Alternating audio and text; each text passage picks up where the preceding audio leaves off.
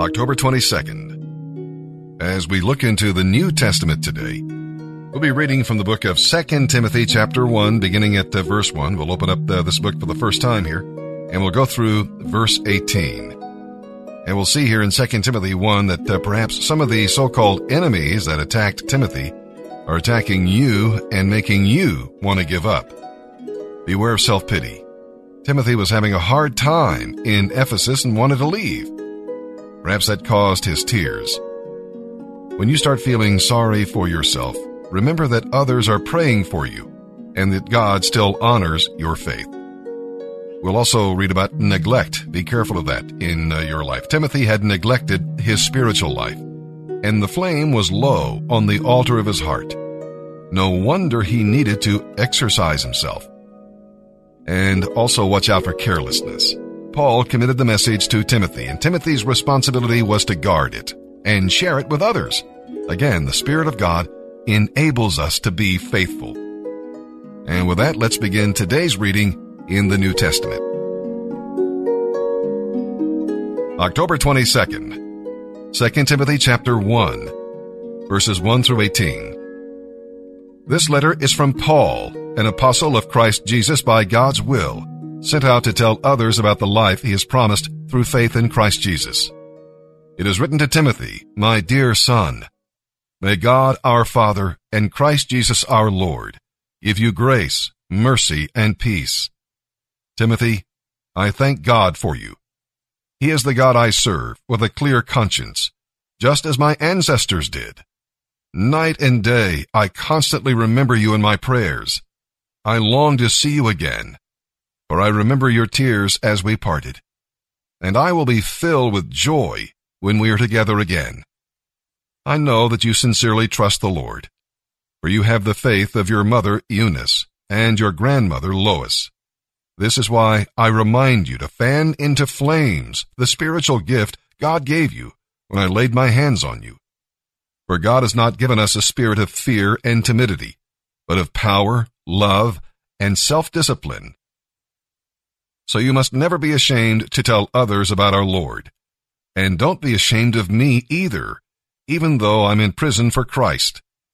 With the strength God gives you, be ready to suffer with me for the proclamation of the good news. It is God who saved us and chose us to live a holy life. He did this not because we deserved it, but because that was his plan long before the world began, to show his love and kindness to us through Christ Jesus.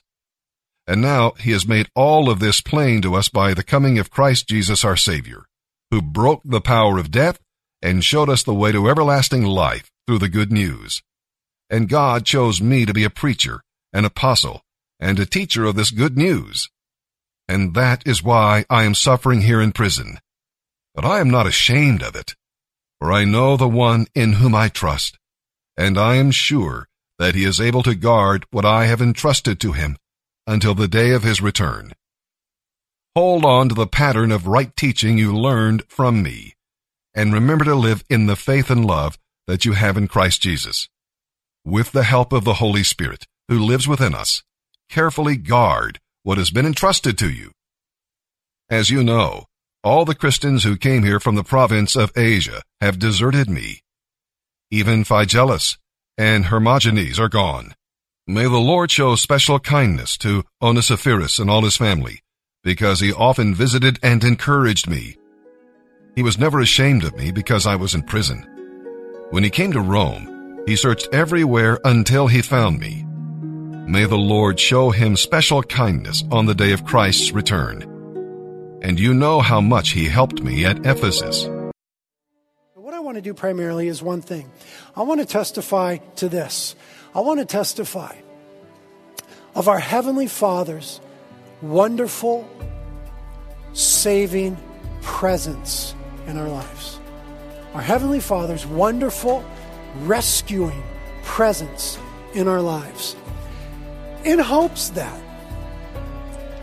when your life is difficult, when you're facing times of uncertainty, overwhelming odds, difficulties, darkness, that you'll be inspired to remember the promise of Scripture, that the Father is with you. And in those times, that would be for you, as it has been for my family and I, enough. To know that your Father who loves you is with you, and He sustains and holds you in the darkest hours of your time here on earth. When life hurts, when things are messy and seem out of control, when all is unfair, unkind, and seems to be ending badly, what is the issue? And what does it mean to not be afraid? That's ludicrous.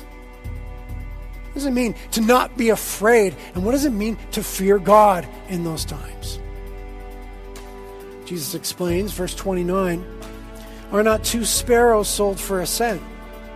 And yet not one of them will fall to the ground apart from your Father. Therefore, do not fear." He doesn't say that a sparrow will never fall. He says the sparrows will fall. Christ and Scripture are very, very forthright. Bad things happen, even to innocent little birds.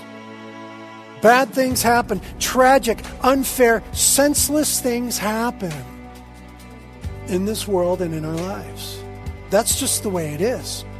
What he's saying is, they do not happen apart from your Father who is in heaven. Bad things happen, but they do not happen apart from your Father. God is never absent from the equation.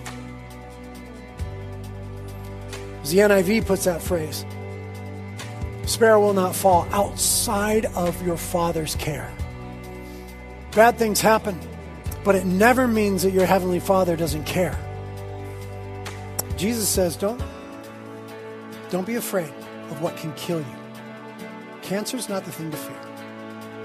Fear God. Fear God, don't fear circumstances. Fear God, don't fear people. Fear God, don't fear pain. Fear God, don't fear death. Fear God, don't fear what they might do to you. Fear God, don't fear rejection. He says in an interesting way, fear Him who can throw both body and soul into hell. Kind of strong language. In the New Living Translation, it says, don't be afraid of those who want to kill your body. They can't touch your soul. Fear only God. The idea being, He's the one who's greater, exemplified by the phrase, who can destroy both soul and body in hell. People can only do so much to you, but God is far greater. He holds eternity in His hands. He's getting at, He's trying to make the disciples think about the things of eternity. Don't be overwhelmed by the mere temporal circumstances, as bad as they are. I want you to think about eternal things and let it bring you to the fear of God. This is what it means to fear God.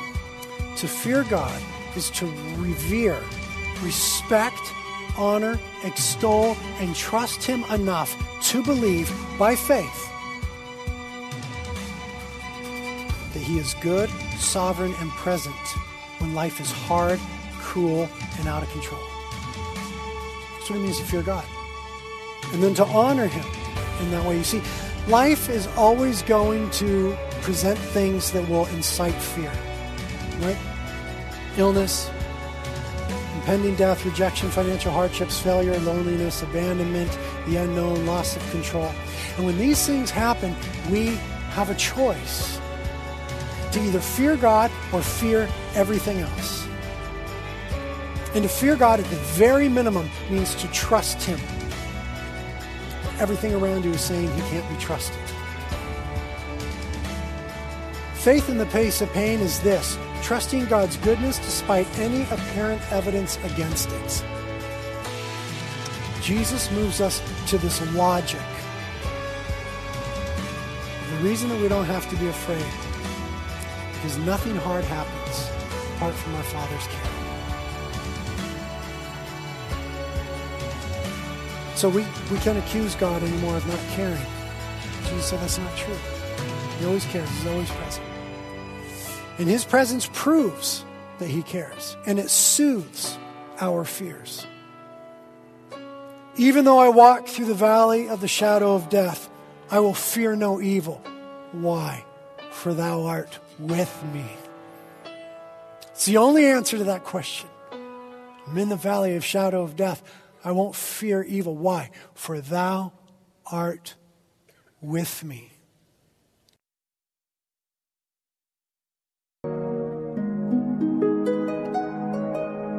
Psalm 90, verse 1, through chapter 91, verse 16. Well, the somber tone of this psalm suggests that Moses may have written it when the nation rebelled in unbelief at Kadesh Barnea. God announced that everybody 20 years old and older would die within the next 40 years. No wonder Moses prayed, "So teach us to number our days." Now, in light of eternity, life is brief, no matter how long you live. You need God's help to use your days wisely and joyfully. There is real satisfaction in doing God's will, revealing God's glory, and growing in God's beauty. Now, what a relief to turn to Psalm 91 as we continue here. I turn to this psalm and move out of the shadows into the sunshine. In light of the sobering admonitions of Psalm 90, we appreciate even more the sublime assurances of Psalm 91. The theme is security. God preserves those who abide in Him and love Him. These promises are not for people who run to the Lord only in times of danger, but for those who dwell in His presence and make the Holy of Holies their habitation. Psalm 90, verse 1, through chapter 91, verse 16. A prayer of Moses, the man of God. Lord, through all the generations, you have been our home. Before the mountains were created, before you made the earth and the world, you are God, without beginning or end. You turn people back to dust, saying, "Return to dust." For you, 1,000 years are as yesterday. They are like a few hours. You sweep people away like dreams that disappear, or like grass that springs up in the morning.